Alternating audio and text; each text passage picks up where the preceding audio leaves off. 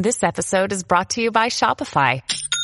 Forget the frustration of picking commerce platforms when you switch your business to Shopify, the global commerce platform that supercharges your selling wherever you sell. With Shopify, you'll harness the same intuitive features, trusted apps, and powerful analytics used by the world's leading brands. Sign up today for your $1 per month trial period at shopify.com/tech, all lowercase. That's shopify.com/tech.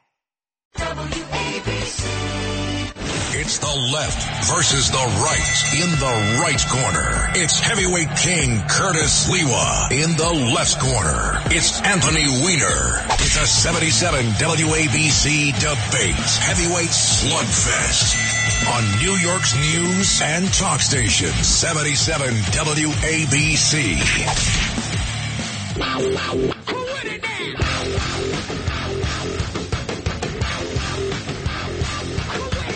Yeah, all right. You can tell Curtis Lee was in the house with Anthony Weiner. Oh, yeah. No sleep, no sleep. Yeah, we should follow with cult of personality.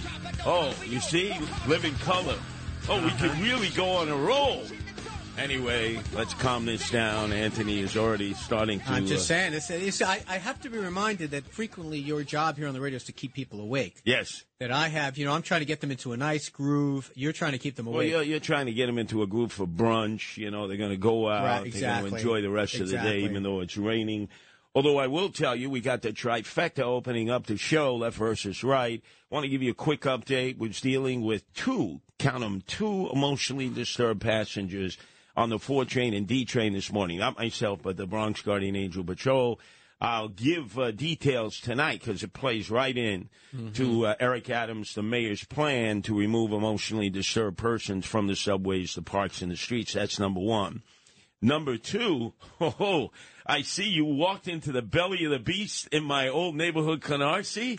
Yeah. Tell me, the Thomas Jefferson Democratic Club, my home Democratic Club, Chuck Schumer's, Hakeem Jeffries, and yours was the name that rang out the most when I mentioned it. People, Frank Sedio, who's still the chairman out there, mentioned that you and I are on the radio together. People nodded their head. Local kid made good. Local Canarsie kid made good. You tell Frank Sedio, used to be the chairman of the Kings County Democratic Machine.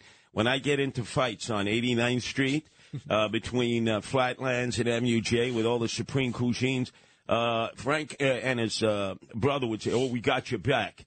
I looked behind me. They were gone. They were running. Now, he eventually became a cop, eventually became a judge. They had to defrock him because he had no credentials. He was a surrogate court judge, not just any judge. He was a big deal judge. And then they made him in charge of the whole Brooklyn County.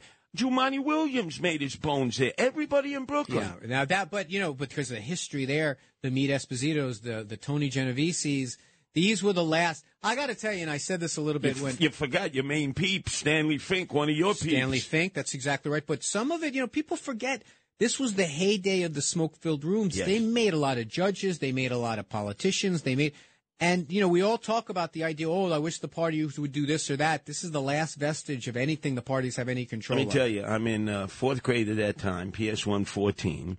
Alan Topol, best teacher I ever had in my life, and he gives us assignments. We're talking the election, LBJ versus Goldwater. You got to go to the various political clubs and do research, which we did. I walked into Thomas Jefferson. I was born in the age of Camelot, JFK. I walk into the smoke-filled caverns, Conklin and 92nd. Right. Meet Esposito's there smoking the cigars, FFF bombs. Tony Genovese, young at that time, FFF bombs. Stanley Fink, who went on to become Speaker of the Assembly in Albany, FFF bombs. I'm a little kid. Yeah. I'm all, oh, my God. Then I'm outside. The Congressman, Brasco, is getting shook down to fix tickets on a construction site.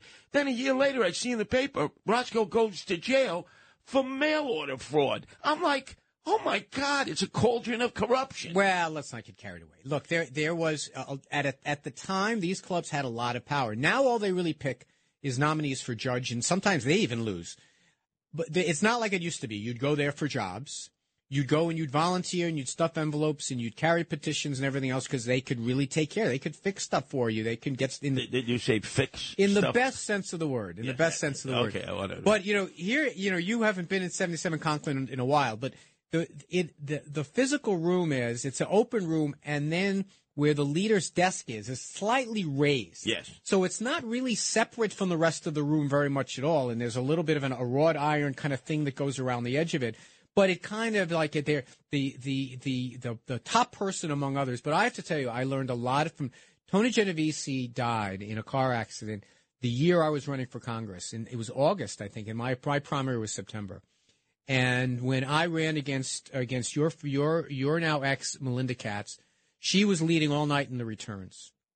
And Tony Genovese had always trained his workers to be very slow and deliberate, opening up the backs of the machines, writing down. So at the end, there would always be this 39th, now it's a different number, now it's 50-something, but this 39th Assembly District surge at the end. And I was the beneficiary of that surge when I ran. Even though Tony Genovese was no longer with us, everyone had been so well trained to be nice and slow at the end, so it would always be bang. Their votes would come in. Write the numbers down before the cops would get the numbers. Write the numbers. Fix the numbers. Hey, Weiner wins. By the way, in all the conspiracy theories, what everyone really forgets is what they're really asking for is the old machines that were very hard to screw around with. The old dinosaurs. Yeah, once you threw that bar and a counter went up on the back, you were not necessarily. You knew how many votes were cast, how many votes for each person. Yeah, they were hermetically sealed in between elections. They were in a warehouse in Red Hook.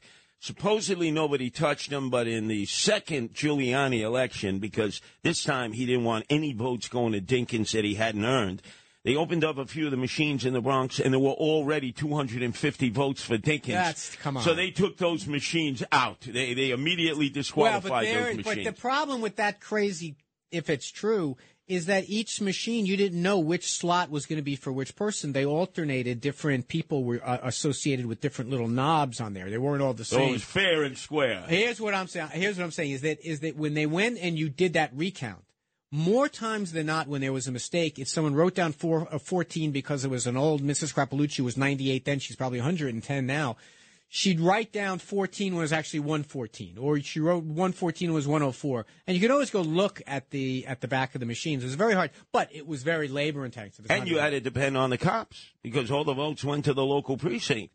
And then they were assembled and then passed on. You filled out these forms by hand.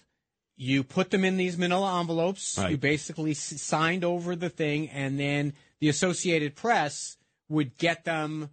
Board of Elections would get them, and everyone would say, but what happened? But every candidate gets a chance to have their own people in looking at machines. Of course, right. Well, that brings up a situation very briefly I want to talk. We have two elections in which Republicans had won on the night that the tallies came in. So we look at Rockaway's, your district, Tom Sullivan. He's like, remember that movie, The Sullivan Brothers, World War II, where they had all served and they died, and then they made a rule you can never serve together. It's a story. The Sullivan Brothers out there in the Rockaway. Tom Sullivan, and I know him. I don't know him really well. He is, if you look up Rockaway resident, he's like the archetype. Yes. Civil servant, Irish Riviera, been around. Military hero. Military guy. Served in 9/11, was bringing bodies out. I mean, great credential. Ran against Joseph Adabo, lost fair and square. Right. So he knows how to run a race. So he beats Pfeiffer, who's the daughter. Pfeffer, but yes. Pfeiffer, Fee-Fi-Fo Fum. Who inherited the seat from her mother, Audrey, who's like the grande dame of Queens Democratic politics. And so he won by 3 votes when all was said and done. Now they have 96 absentee votes that both sides disqualified. You know how it is. The Democrat, Republicans sit there, the hanging chad. Yeah, let's get rid of it. He won.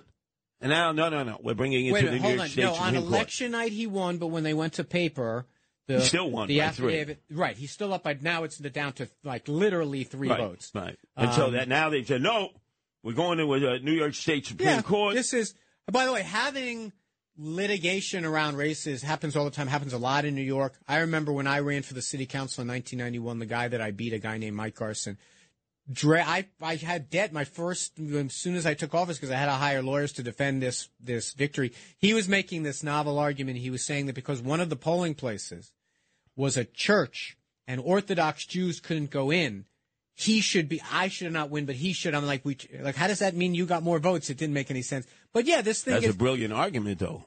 Orthodox and Hasidim will not go in a church. Well, it was more brilliant in that he was a district leader, knew all these guys that were the judges, and I was the reform guy. You mean like Audrey Pfeiffer knows all the New York State Supreme Court judges? But where does it stand? But now they're going to go. They have some ballots that were spoiled that they have to go back and look at because 3 is nothing. The 96 ballots were eliminated, by Republicans and Democrats. But they together. can be cured, right? Some of those got cured. Well, I don't know how you cure a ballot that's dead. There's a process now. So now you have Judge Rizzi presiding. So it'll take him about 3 days. And then everything has to go through recount again. But they stole the election from someone. They stole it. Stop it. Now, look at this other one. Elections. You know this district, Bensonhurst, Gravesend, Sunset Park, and a little bit of Borough Park. Lester Chang, Asian candidate. Again, another war hero. 2 tours in Afghanistan. Apparently walking around in his Navy uniform and medals and everything as he's campaigning, which you're not supposed to do. Well, worse for your guy, Abate Jr., who was there 36 years. They're at a 9/11 commemoration, which everybody goes to for the right reasons. They put aside their differences. And Abate Jr. turns around in front of people, including his own Democrats and Republicans, said, Lester, don't you think it's a little early for Halloween? Ouch. Very bad. Yeah. Lester, humble, a lot of humility. You know him? Oh, I've known him for years. You know him in Manhattan, don't you? Know him in Manhattan, right. But remember, he went to Midwood High School.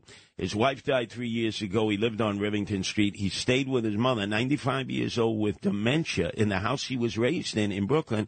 And he was the primary health care provider. So now he won fair and square, right? You have 53% to 47%. Unbelievable upset, because it's not an all-Asian district. It's 1/3 Italian, 1/3 Orthodox, 1/3 Asian. And now they're claiming, well, he didn't live in the district. And the assembly leader, Hasty, is saying, we will block him from being able to sit. Well, a couple of things here. First of all, they're claiming it, and he's not doing much. I've heard a better defense of his case from you than I've heard from him. He has not provided, he has an opportunity to provide some information showing that he lived. He doesn't live in the county. Look, here's my view of this. You got to seat him because the time to challenge his residency was not after the election. If you wanted to challenge his residency, and that happens a lot, candidates will try to knock each other off saying they don't live where they say they're going to live. You go into court, you knock guys off. People get knocked off the ballot for not living in their districts all the time. The Democrats didn't do it. So to now say we're going to have this new process where we're going to start enforcing residency laws in the legislature, I don't like Well, it. they claim they knew this originally because, you put your petitions out. You have to have your place of residence on the petitions. Correct. But they didn't take them seriously. Remember, the guy's been in the assembly 36 years. It's like he owns the seat until he dies. They never thought he beat him. Yep.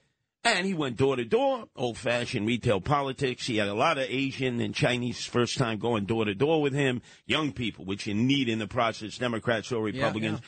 He wins a hard-fought election.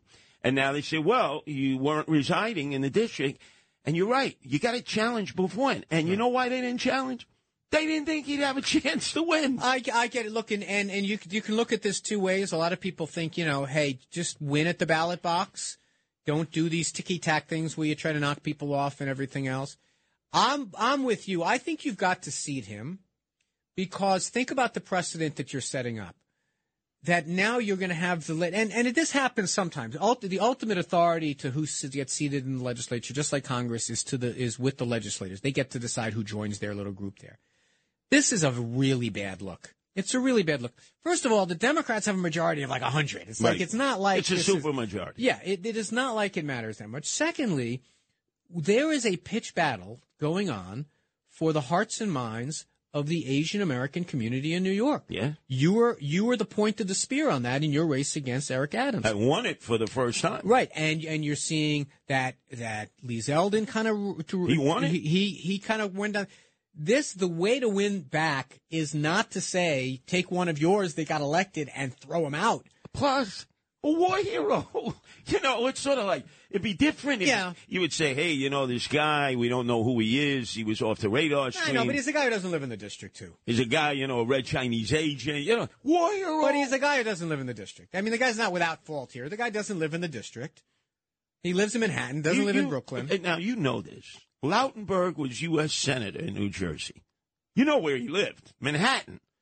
He'd come out of his apartment, and people say, oh, yeah, Frank Lautenberg lives here. Well, he wasn't the only one. Corzine would be. He spent more time at my brother's restaurant in the Hamptons than he did at the Jersey Shore. Cory Booker was voted one of the 100 most influential New Yorkers. He was never in Newark. And that was at the U.S. Senate level. I think the way you resolve this is in 2 years you beat the guy. Anyway, up next, you got to explain this. Twitter.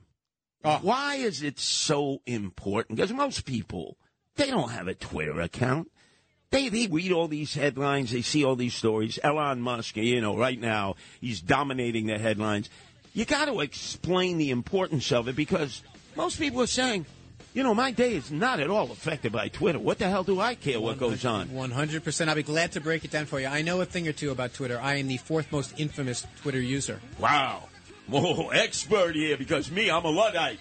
That's what you get. Left versus right, Anthony Weiner. If you missed any of his In the Middle, you go to WABCRadio.com for all your podcast needs. And what's the other podcast? It's called The Middle Unplugged, which comes out on Wednesdays because people can't get enough of it on Saturdays. So we do a little bit more. It's a little bit more blue. We curse a little bit in the podcast. Not purple yet. Not purple. Not yet. All right. Anyway, right here, exclusively on WABC. Around the family. We're a pocket full of shells. It's the left versus the right. It's a 77 WABC debate. Heavyweight slugfest. 77 WABC.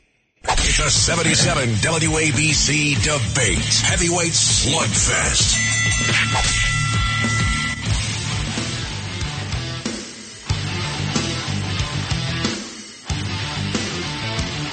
See, I get a little recognition here from Anthony Weiner on Living Color, Cult of Personality. But with Rage Against the Machine, the lead guy being a communist, I noticed you're not a communist, so you would have recognized that initial opening song that Ryan played. You had no recognition of that first song. I did not. But this is part You're not a communist. No, then. but this is part of, Ryan's here for Kevin this weekend, so, slowly the communist vibes are creeping into the room. But this song could be applied to so many people. That's true. Trump, right? Obviously, Kanye, Farrakhan. We can go right on down the list, but that's not what we're talking about now. And by the way, warming up in the bullpen, Rob Astorino. Yeah. I hope he responds to Shamu El Jefe, Chris Christie, who before the GOP governance conference apparently got a standing ovation, attacking Trump, but also saying, I helped every Republican candidate out there when I was the head of this committee. And I said to myself, wait, I remember Chairman Ed Koch, who contributes to the 5 o'clock roundtable discussion at John Catsimatidis, New York State Chairman of the Republican Party. Ed Cox. That's right, Ed Cox, I'm sorry. And Rob Astorino, who was the candidate against Andrew Evil Eyes Cuomo 2014, flying all the way to Aspen. And Chris Christie wouldn't even see them, wouldn't give him a nickel, dime, a penny because he protected Cuomo, who actually Astorino ran a great race against. If he had a little help from Shamu El Jefe, Chris Christie, who loves revisionism, history might have been different. Yeah, but you want to hear a hot take? Yes, Get ready for it. Hot take. Astorino was the nominee, might have won this year. Someone that didn't have the Trump baggage, someone that didn't have the overturning of democracy baggage. Just saying. And, just saying. Okay. But then again, Zeldin, he was on that railroad train, and your peeps in the last 10 days, as I said, started spreading street money in Buffalo, in Brooklyn, and that's where they won the election. When it's as close as it was, you can point to a lot of things that might have been the difference. I've said this before, that I think that the thing that independents and moderate Democrats who cared about crime, with whom Zeldin's message resonated, could not bring themselves to vote for an election denial. I will tell you this, on that Sunday before the election, black reverends were in the bully pulpit saying, God has dictated that we vote for Kathy Hochul. And I'm saying, in God we trust? How much money did they pay you, the Democratic State Committee? We do know that God was on Kathy Hochul's side. Yeah, right. There's not In really God much we mystery trust. about that. It's street money, good old-fashioned street money. But anyway, so Astorino will be up next from 4 to 5 before the Staten Island Prince Vinny Medugno and our night of entertainment. But Anthony, Twitter, dominates all coverage. Elon Musk, amazing the way he can force the media to follow him, not just because he's the world's richest guy, but because he now owns Twitter. And I'm saying to myself, well, most people, they don't have Twitter. They don't understand how it operates. Why is this so important? Why? Hollywood loves making movies about Hollywood. Journalists and reporters love talking to themselves about journalism and reporting. And the rest of the world basically is fairly tuned out. I mean, look, fewer and fewer people are paying attention. And I want to tell you this. Every giant social media company that we think can never be replaced, they're going to be around, Friendster is going to be around forever, whatever it is. All of them get stale after a while. People stop checking in and someone else comes along. But the reason why Twitter is such a source of fascination, one, there is no doubt that we have a Musk obsession. We are obsessed in this country with the rich people. We think that somehow they're great because they became rich. We think we should care what they think. And unlike John and Margot Katzimatidis, who took over a radio station to try to make it a better radio station, you can argue that Musk took over Twitter to try to make it more of his personal megaphone, which doesn't make it very enticing to a lot of people. Some data came out this week from people who sit around and just monitor Twitter. It's become more of a cesspool for anti-Semitism, more of a cesspool for racism, more a cesspool for anti-LGBT speech. It's just become a worse place. But where do you stand on the whole issue of free speech? I am a believer that if you don't like hate speech or what you perceive as hate speech, the way you sanitize it is with more speech, not less speech. And it doesn't really work that way. If you're look, what is it? It's an advertising company, Twitter. If you are General Electric or GM, and you're advertising your cars, you don't want in the same feed that you're advertising in people to be doing hate speech. It's bad business. It's bad business. And I know something very clear. Something. It is as much a freedom of speech not to be on a platform as it is to be on one. He's saying, oh, why don't you want to be? You guys are violating free speech by not wanting to be in my cesspool. No, part of the way people vote is by not being there. So are you praising Trump, who was put back on and he said, thank you, but no thank you. I've got my own platform here. I don't know. I'm not praising. Oh, see? I'm not praising. I don't care whether people are on Twitter or not. All right, give me an example. Is of no consequence to me. And by the way, one other thing I want to make sure our listeners understand. I know you get this. This whole talk about the First Amendment. First Amendment has nothing to do with a commercial company. There's not a First Amendment right to say something on a commercial company's website. Okay. First Amendment just protects you from the government. So you say what Facebook and Instagram and YouTube and obviously Twitter are. They're commercial companies. Why have we exempted them from lawsuits? They are not a community bulletin board. They kind of are. I mean, look, I see both sides of the argument. Imagine if you are a social media company and you are responsible for the content of every single tweet to make sure it didn't harm someone's reputation, to make sure you didn't disparage a brand, to make sure you didn't reveal someone's private information. You'd never be able to function. I mean, all that provision is, I know a lot of people are pointing at it, Section 230, whatever it is. All it does is say that if you want to have a social media company, you have to be protected from being responsible for every person. And then the second part of that argument, and I totally agree with this, newspapers are dying every day, and these social networking platforms, like the Zuck, like Musk now, like YouTube, they take content from these news. They don't pay them anything. Right. And they blast it out as if it was theirs. Right. They give them a little credit.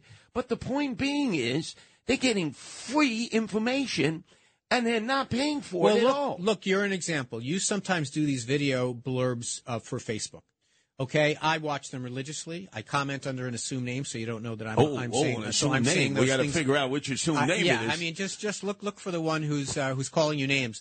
But okay, if that's on that same page. Someone is tuning in and watching and clicking. Facebook knows who it is. They don't tell you who it is.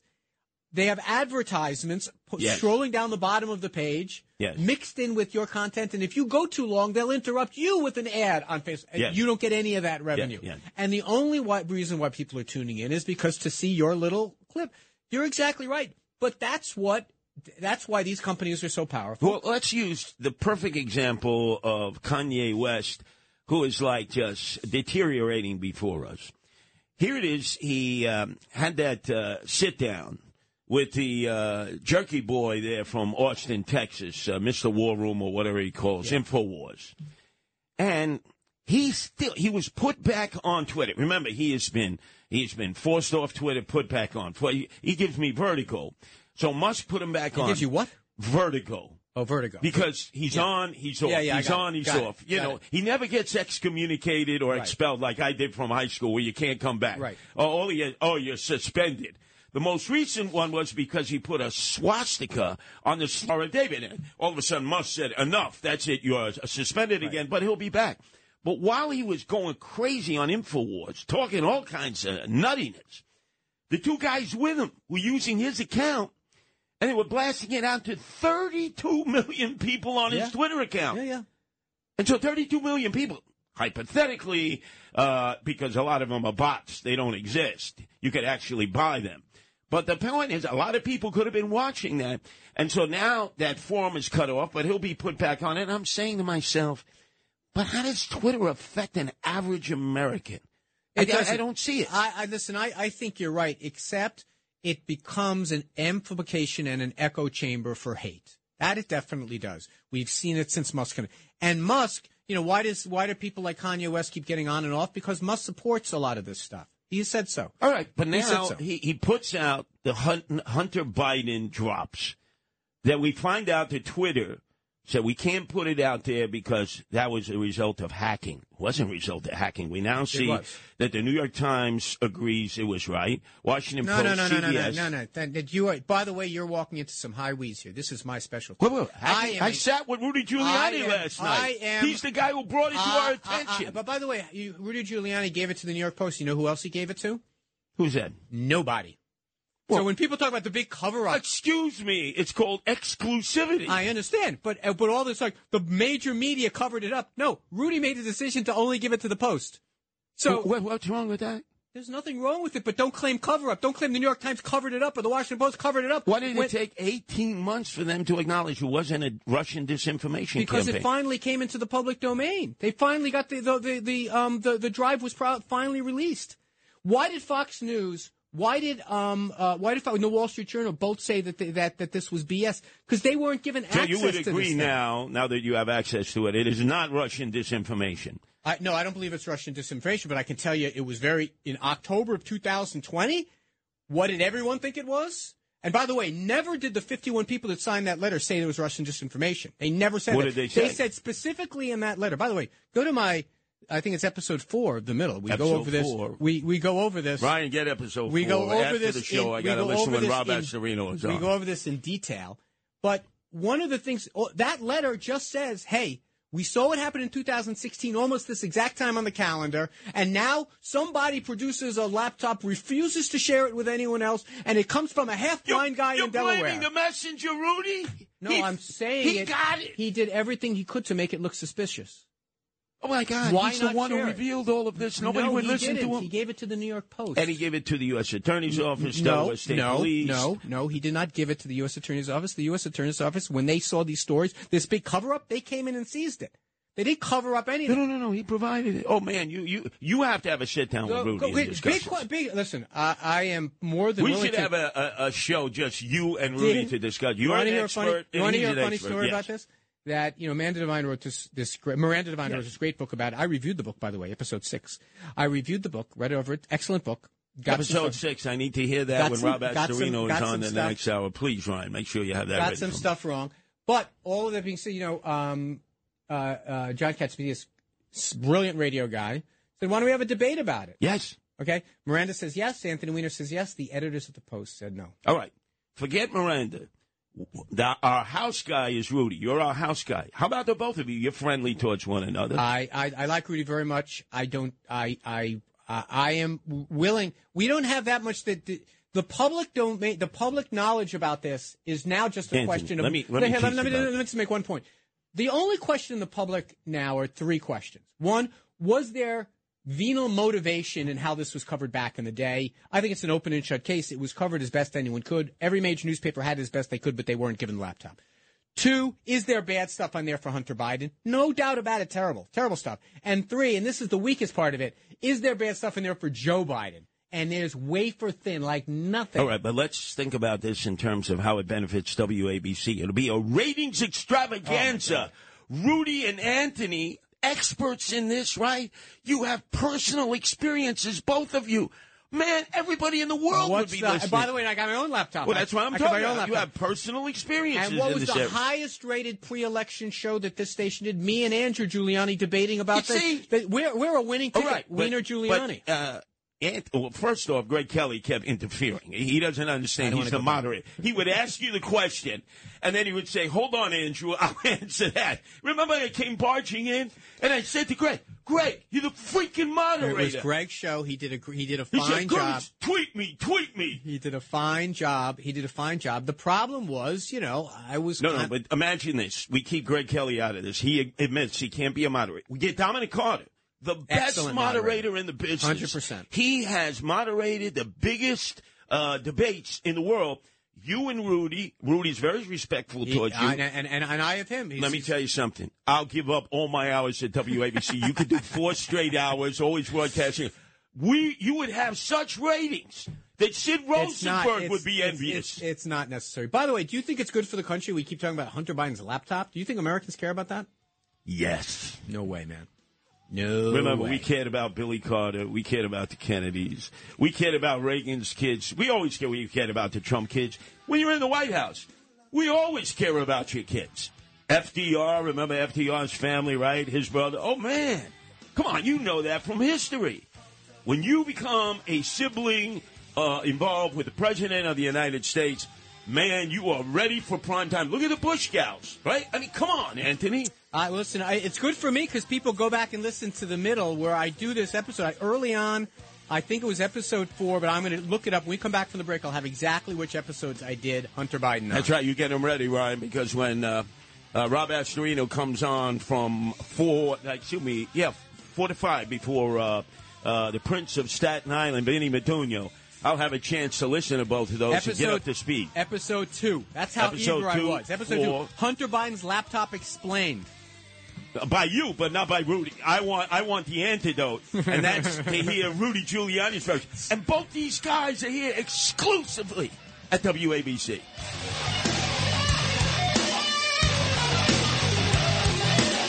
It's the left versus the right. It's a 77 WABC debate. Heavyweight slugfest. 77 WABC. With crime running rampant in New York, you need to keep yourself and your family safe. Obtaining your concealed carry firearm licenses can be difficult and time-consuming. That's where MyFirstPistol.com comes in. They'll help you secure your concealed carry license. If you're looking for a pistol, premise, rifle, or shotgun license, call 347-559-7052. 347-559-7052. You must have a valid firearm license issued by the NYPD to purchase, possess, or shoot a handgun or pistol in NYC. Talk Radio 77 WABC. It's the left versus the right. In the right corner, it's heavyweight king Curtis Sliwa. In the left corner, it's Anthony Weiner.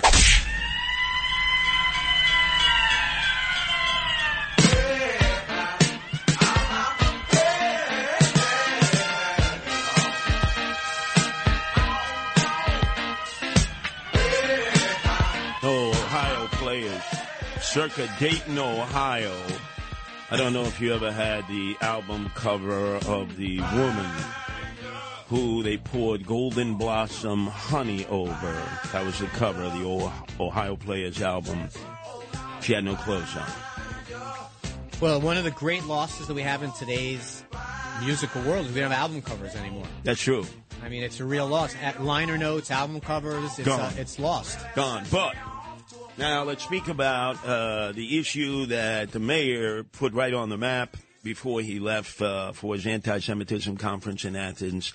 And now, as he sat in the crowd and watched Team USA lose to the Netherlands, yeah, right on, knocked them out. Can't wait for them to come back home. I get why you were rooting for Iran, because suddenly you're very concerned about civil rights in Iran. I get it. Why would you possibly be rooting for the United States to lose against Netherlands? Well, first off, we know they're celebrating in Amsterdam as we speak in Rotterdam. They are at the coffee shop smoking ropes of dope and having hash brownies. They've got their wooden shoes on. They're smelling the tulips, and they're watching the windmills, which is all part of the Dutch culture.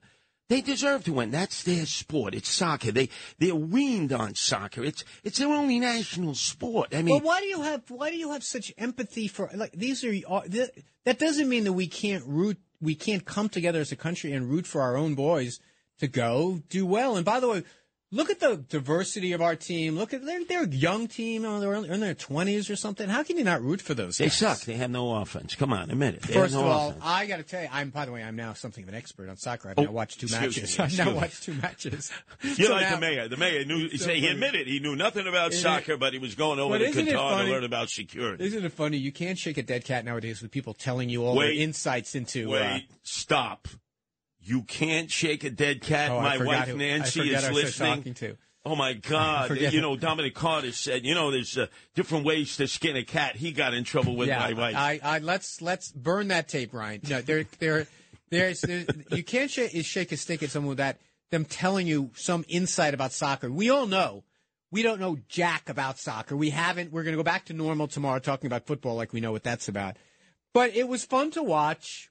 It was fun to watch. Let me explain, because I have always hated soccer. You've listened to me, and I call it the fake, phony, fraudulent football they spell with a U. Kickball, go! No. They tried to brainwash us years ago, right here in New York. I don't even think you were born yet. I remember the Cosmos. The Cosmos. Giorgio Canaglia. Right, they brought in Pele, world's greatest player, unfortunately, who is in Sao Paulo with serious cancer. Yeah, he's not doing well. And why he's in Sao Paulo and not in Miami or New York at one of the... Is it cancer? I thought they didn't know what he had. Yeah, it's cancer. I think liver cancer. But the point is, why would you stay in Brazil? Now, they have some good doctors. I've been in a hospital in Rio, but it's not New York. It's not Miami. But anyway, put that aside. Franz Beckenbauer? Right, the best in Germany. And Canaglia, remember? Giorgio Canaglia from Italy, who they thought at that point might have been the best player in the world. And then they had your guy, I think, Messing in goal. Shep Messing, yeah. That's right. Yeah, he was one of your people, I think, one of the chosen And they would put 70,000 people in Giant Stadium for that. Easily. Yeah. All the trendoids would show up, Studio 54. Yeah. And they said it's on its way to becoming a mainstream sport in America because of the Cosmos. And then they started to have our kids play it. Well, back then, it was like a different generation. Everybody had to play soccer. And then they started, soccer is great because everybody gets to play on the pitch. And there are no winners or losers most times because it's usually 0-0, 0-0, right. Most boring game. My son, Hunter, right, who plays in the Forest Hill Soccer League, is now the goalie. They didn't win one game all year. One game. He got a trophy. He got a certificate. Oh, you had a great season.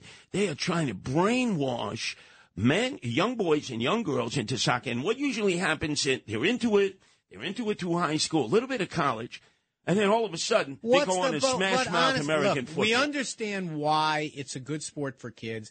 Because they just kind of run around at random. Bump into each other. You can't tell a good player from a bad player. No. Who cares?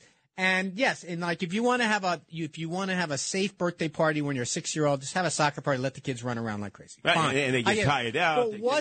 But by the way, it hasn't gotten a lot of attention, perhaps. But the Major League Soccer does very well. They're building a stadium out in Queens that's going to fill up. That's because of all the immigrants. You go out. Wait, that's because of all the immigrants. It's a popular thing around the world, not here. Even here. No, these Major League Soccer matches are full. These. Now Red Bull. They're bringing Messi into Miami for like $2 trillion. Yeah, the guy who threw the match to the Saudi Arabians, the first match, right? Remember against Saudi Arabia. You look at the Saudi Arabian team; they've never played soccer before. They were riding camels in the desert, going from souk to souk. For earning a couple of bucks, he's not going to play soccer forever. I mean, he got bribed. Yeah, but I don't see the harm. I mean, I don't see the harm. I do. It ruins the foundation of America. It does it now. That's right. I'll tell you what. Smash mouth football, American football, that's us, right? I mean, almost nobody else plays that. Then we have a World Series in baseball. Notice how omnipotent and pretentious we are. Yes. We call it the World Series. Correct. The only other team is in Canada, in Toronto, but it's the World Series. And then the other world sport that everybody loves, Europe, and especially Red China, our enemy, basketball, Well, NBA basketball. These are great exports. So those are the top three. Junior varsity, that's soccer in America. It'll always be there. Well, you know I'm a big hockey fan, but yes, I agree, but I don't see the harm in once every... Look, every 4 years, how often is... I don't know how often they do this. 4 years. Every 4 years, we all tune in, we pretend we know something about the sport, we talk about it for a few minutes, and then go back to our life. Yeah, but you what's see, the harm? It's the New World Order. It's trying to unite us all around soccer, and I say, no, we need to maintain our American identity. God forbid we get united around something. Oh, God my forbid. God. Well, let me tell you something. Here is our mayor. You've been supportive of the mayor. I'm probably I've applied to be the rat commissioner. Right. Yes. I am probably the number one detractor of Eric Adams the moment I lost the election. But he goes to the anti-Semitism conference, Athens. Okay. He flies on to Qatar. But just to be clear, it's an anti-Semitism. Yes, conference. anti-Semitism. Thank you for the constructive criticism. Then he flies on to Qatar. He says, I need to be here 3 days, my boots on the ground, to see the security that they provided for World Cup, because in 2026, World Cup will be in our area. Kind of. Right, I say our area. Well, wait, not Citi Field, not Yankee Stadium. Yankee Stadium actually is used by the MSL, right. In off-season. Where are they playing the game, Eric? The Meadowlands, East Rutherford, Secaucus. So why do you have to be involved in learning security? Then the caveat to that is, the other day I'm talking to Rudy Giuliani, who I'm trying to get you one-on-one in on this Hunter laptop. America's mayor. He says to me, Eric won't meet with me. He does everything to avoid me on public safety matters. But when I was out of office, I had the law firm and I had the private security agency. I taught them all the security for the Southeast Asian Games, which was the pretext where they went to the World FIFA, FOFA committee and bribed them, but said, hey, we already had a successful Southeast Asian Games here. He taught them the security. All Eric Adams had to do is say, finally have a dinner that Sid Rosenberg is trying to arrange between Rudy and Eric Adams, and he could have explained it. I know. There was a lot of angry words said by Mayor Giuliani that I think that if I were Eric Adams, I would put them aside and I would take the counsel of someone. You don't have to agree with everything Mayor Giuliani says, but we're in a moment that the last time we were in such a moment, Mayor Giuliani was in, and I think it would behoove the two of them to meet with one another. Yesterday, but by the way, the one thing about the trip that I find funny, he says on the way back, it ain't on the way back. That's dude. right. It's like 2,000 miles in the other direction. And he says, it's on my dime. You don't need to know anything more. And you're basically goading the media. It's sort of like, guy, we know you're not a man of wealth. You're not Bloomberg. You can't just lease a private jet. I think he deserves the benefit of the doubt if it weren't for the fact that he had that trip to Puerto Rico where he said he paid for it. It turns out he was on someone else's plane. Brock Pierce, cryptocurrency Ponzi schemer. But anyway, real quick, last night we're at the Tunnel to Towers Foundation dinner. They were honoring John and Marco Katsimatidis. Who am I sitting with at the table? Sid Rosenberg, trying to negotiate, trying to do the shit-ock to get Rudy Giuliani, who he was sitting next to the table with Eric Adams. He says they're going to have dinner on December 14th. Mark it down on your calendar. Excellent. Would be Sid, who's there, the moderator, Eric Adams, the mayor, and the former mayor, Rudy Giuliani. Sid is the moderator since he's so close with Eric Adams. Right. And so I'm sitting next to Rudy saying, don't do it. Rudy, the guy called you a racist. Oh. If he apologizes, I give him my blessing. Please do it. And then Rudy turns to Sid and goes, that's fair. He did call me a racist. Wait a minute, but what are the things that Rudy has said over the last year about Eric Adams? Well, we give him an exemption on that because, remember, Rudy is entitled to his opinions because he's no longer in government. Whereas Eric Adams, he called him a racist. He called me a racist. I think that they both should lay down arms without preconditions and negotiate. No. Meet at the 49th parallel, meet in that neutral area. In fact, Rudy asked me, he goes, Curtis, once it tells me the location, I want you to go in advance, out of colors. Into the men's room. Into the men's room. Leave the cannolis at home. You know what I mean by that. That's a different scene. Bring a roll of tape and a revolver. and we're only going to eat at one of those places that still has the toilet where you pull the chain. Exactly. The old school Italian restaurant. Anyway, up next, we have to talk about, though, the program that Eric Adams introduced that a lot of people universally applauded. Some page out of your book. But when he flew off, the police who have to enforce it said, what program? What plan? Nobody told us. Please explain that, how you can announce a plan, and the key participants don't know what the hell you're talking about, the NYPD, right here on Left versus Right. In fact, if you want to pickpocket Anthony Weiner in terms of his ideas in the city like I do, which podcast we can got you go Keys to the City. That's another podcast we have on the Red Apple Podcast Network. We take one issue each week, and we describe a solution to it, and then we talk to an expert about what they think. Keys to the City, it's in Manhattan, so if you steal the keys like I do every week, Alvin Bragg is not going to prosecute you. Definitely You're free to pickpocket Anthony Weiner. Exactly. Bragg will not prosecute you in any circumstances. At WABCRadio.com.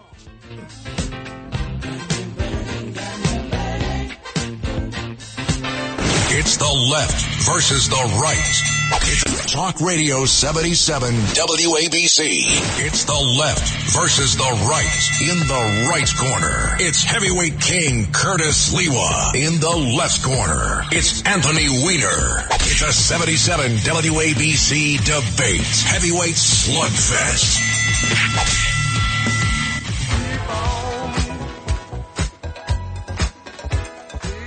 D-Train, great old jam. In fact, tonight, when I take you from 12 midnight to 6 in the morning, Anthony, to the break of dawn. You're on the radio tonight? Of course. Oh. I'm on the radio all the time, always broadcasting Curtis. I'm going to talk about the two situations where Guardian Angels earlier today, the Bronx Patrol, had to deal with emotionally disturbed persons, one on the D train on 167th Street and one on the 4 train at 138. It is a problem that everyone recognizes. They just can't agree on what to do. So the mayor had this huge press conference at City Hall before his departure to Athens to give that speech about the problem of anti-Semitism. And the whole army was behind him. I don't know when this first began the trend. You have a press conference and you have a whole army of people behind you, almost nobody who has anything to do with the idea there. So he's going on and on. He's going, it's time. There is a provision of the law that allows us to remove, without the permission of an emotionally disturbed person or a homeless person, them from the subway, streets, or parks, if, in fact, it appears they cannot take care of themselves or they're a danger to themselves and a danger to everyone else. Now, he then went on to say that nobody before, who's ever been mayor has done that. I'm saying that's exactly what Rudy and Bloomberg did, but it's what de Blasio refused to do with the $1.5 billion that we spent on Thrive that was never used for that purpose. I don't know what it was used for, but whatever. Then Eric Adams jets away. They go over to the police department because he was asked the question at that press conference, where's Police Commissioner Sewell or any representative of the NYPD? You talked about how they're the vanguard. They're the first to respond. He said, well, I spoke to Sewell this morning. She was under the weather. Turns out she's over at One Police Plaza saying bye to the number 3 guy in the department, Corey, who had served 32 years, big ceremony outside. She doesn't show any indication that she's under the weather. In fact, the next day, she has a party at the stock exchange. And what the hell are you doing having a party? And then we hear from police. He never told them what the plan was before he took off for Qatar. Now, Anthony, it's a good idea, but if the police aren't in on it, how do you do this? All right, this is everything that's wrong with that's sometimes how you cover the Adams administration. Who cares who's at a press conference? Who cares who was at something before or after? Who cares who's having a party? It's the policy that we care about. And by the way, if you need to write a story for the New York Post saying the cops don't like this, finding some random cop who's going to, without any identification, say, oh, yeah, this is a bad idea or I wasn't told about it, let's get to the nub of this, which is he's doing a difficult but correct thing, which is trying to deal with the number. Clearly, it's a proliferation. Maybe it's post-COVID. Maybe something else is going on of the emotionally disturbed people on the streets who need some help. He is right about something in that past mayors have been reluctant to take people off the streets when they were only a harm to themselves because where do you take them? We don't have sufficient psychiatric beds. We don't have sufficient resources to you don't want, and maybe we should not have the cops at the point of the sword on this, which is why I think what you got to do is go out and hire a bunch of people who are not necessarily police officers. Can't hire. There's a hiring freeze. I understand, but I'm saying that if you're going to do this, the way to do it is to say this is not primarily a law enforcement thing. But remember what the cops are, some 35,000 strong. They're our biggest all-purpose Swiss Army knife of kind of quasi-paramilitary that we have. If you're going to do something, the people who are out on the street every day are the cops. Who are people going to call? Right, they're going to call the cops. You got to tell them what your plan is. And secondarily, we can't even hire you as the rat czar for $120,000 or $170,000 because there's no money. There's a hiring freeze. I already made my business cards. Anthony Weiner, Rat Czar. Really? This is unbelievable. Anyway, up next, from 4 to 5, before the Prince of Staten Island begins the entertainment that we give you on the weekends, courtesy of John and Margot Katzimatidis. In fact, yesterday was Margot Katzimatidis' birthday. It starts at 5, goes right on to 12 midnight. You have Cousin Brucey. Pal of yours came from the same area that you represented. Tony Orlando without Dawn, then I return. I know, but you buried the lead. Rob Astorino is going to be here. Now, you see, for the next hour, it's Rob Astorino. He's done talk radio. Yep. He was basically the Republican representative on CNN, which was not an easy task. So they would attack him on a regular basis. I'm going to be calling in with my hot take. If he were the nominee, we'd have a Republican governor right now. That's right. Well, not only that, what a spirited primary it was with Rob Astorino, Andrew Giuliani, and Harry Wilson. I think it actually strengthened Lee Zeldin because it really smacked him up and got him ready to run against Kathy Hochul. Rob Astorino up next exclusively here at WABC. It's the left versus the right.